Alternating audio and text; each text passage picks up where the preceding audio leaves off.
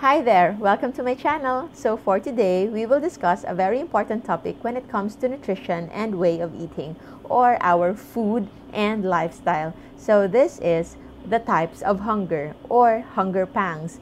These are the signals that gives us the idea or pushes us to finally eat.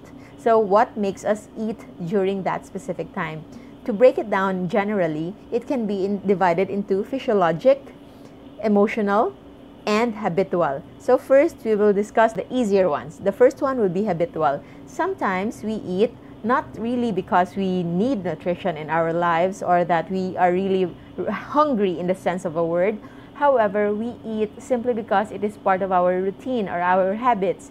Say for example, you are used to eating exactly at 12 noon and you've had a light snacks before that, but because your body is used to eating during that time, you will still eat. Also, it doesn't just need to be in time. Sometimes it is a place. So whenever you pass by or you happen to be in that place and you are so used to eating something, that specific specialty, that specific food on that special or specific store, you eat because you are there. So it is not really part of hunger or nutritional need, but it is just a habit or something that you've been used to. And lastly, it can be habitual because of people. Even if you've just eaten, but suddenly a friend comes along and invites you to go somewhere, and you are used to eating whenever you're with that friend. It's like your food buddy. And so even if you're still full or the last meal you took was just 30 minutes ago, you are still open to a little bite or a little drink or something, just simply because this friend of yours or this person of yours is someone that you're used to eating with. So the next time you are in your habits, may it be your time, the people you're with, or the location, try to think first if you're really hungry or do you really need food at that time, or maybe it's just part of your habitual sense of hunger that is not a real true hunger. So we're okay with that, and let's move on to the next type of hunger, which is emotional hunger. So sometimes any emotions that we feel, it goes signals in our brain that feels like we need to do something about it to make us feel good. Usually it's the reason like that. It doesn't need to be bad. The more common reasons I know are negative, like for example, feeling down, feeling disappointed, feeling depressed, or maybe you've been agitated and somewhat anxious during a certain period, and you also be that you are just bored and you just want to eat because you don't have anything else to do. You have that feel that you need to celebrate, and that alone will trigger you again. How can I celebrate? And yes, it is about food. Usually it's really our go-to. It's our language of love, and also it's our language of disappointment and many others. And these foods sadly are not the nutritional ones. These are foods that are sugar loaded, processed, and the ones that trigger the pleasure center of the brain, but not the satisfaction center of the brain. So you will end up craving for more. And I'm not telling you that you shouldn't do it totally, because I myself admittedly do it from time to time, especially the celebratory ones, the celebration. But when you do, I hope you try to acknowledge it first, the reason that you have to take it in, acknowledge the reason why you feel like you need to eat food, whether it's for celebration or whether it's to make you feel good, and address the root cause. Why do you feel bad? How can you address it sustainably? Because food is just a quick fix. It is a quick fix that can lead to addiction, and it can lead to a vicious cycle of continuously striving and craving for that food, for that sweetness and all those, but not addressing the root cause. So when you do that, if you just give into that every time, you are actually doubling the problem, denying the root cause of the problem, and at the same time adding problem by going into a vicious cycle with unhealthy food habits. So that's the two of the major parts of hunger that we need to identify: habit and emotions. And the third one is the more important one, which is sometimes can be very confusing. It is physiologic kind of hunger. So the first one, it's actually not food. We thought every time we feel like we are hungry because our stomach is really empty, we thought that we really need food, but actually no. There is this what we call empty stomach syndrome. Yes, the stomach is really empty because you've eaten, say for example, 3 hours ago, But actually, that doesn't mean that you need to eat right then and there, because the food might just be in your small intestines or large intestines, or maybe in your bloodstream already. So you actually don't need food. You don't need to fill in that stomach just for you to feel full again. The food that we eat can last us a day. There is even such a thing as one meal a day. We do that, OMAD, one meal a day. So we eat only once or maximum twice a day in a period of 4 to 5 hours, and we are fasting for 20 hours at minimum in a day. And all those times, majority of those times, our stomach are empty and we don't eat at all, because we now recognize that an empty stomach doesn't actually mean hunger, or doesn't, at most, it doesn't mean that you need to take in food. So the next time you feel like your stomach is empty, recognize, do you really need food? Or the food is just somewhere traveling, not yet reaching your brain? Or maybe, ask again, maybe it's just part of your habitual or emotional reason to eat. Okay? So another form of physiologic, non-nutritional type of hunger is due to lack of sleep.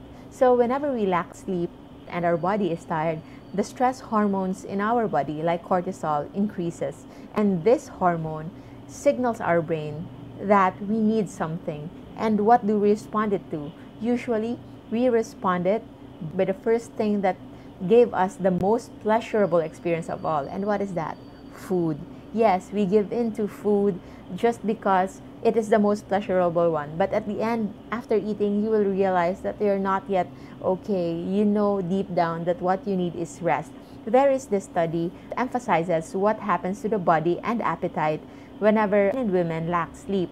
And they found out that when men lack sleep, their appetite is increased. So their hunger is doubled the next day. Whereas for women, their appetite is also increased, but not the same extent as the men. However, there's a big difference because they are never satisfied. So that's why for us women, whenever we lack sleep or whenever we are under stress, the stress hormones sends us a signal that even if we eat so much, we are never satisfied. We are craving for more. So that's why we have to address the root cause. That is either lack of sleep or dealing with the stressors that we have. And this time we will discuss the nutritional side of physiologic hunger. So for the physiological hunger, we have two types: the nutritional and non-nutritional. So again, the non-nutritional, we have lack of sleep or stress hormones and the empty stomach syndrome. So for the nutritional need, we will divide it into two: water and food. So sometimes, even if we are just thirsty, our body, our brain cannot sense that it needs only water. So it sends a signal that you need something, you need to take in something. So if you are not mindful, you dive in right there and then with food. However, sometimes after eating, you will still feel like you're not yet okay. And then that's the only time you realize that you are actually just thirsty. Time that you have eliminated the habitual and the emotional aspects of hunger, you try to drink water first, because more often than not, we are actually just thirsty and not really hungry. And so we move on to the last type of physiological nutritional need for hunger, that is food. So food doesn't need to be sugar, doesn't need to be cake, doesn't need to be a soft drink, doesn't need to be a plate full of meal, okay? You might in need of food, but maybe it could be just the electrolytes, the micronutrients, the vitamins and minerals, and not really the energy dense. So you can divide it into two: energy dense and vitamins and minerals. And for the vitamins and minerals, most including electrolytes, actually the most that we need to replenish each day is just salt.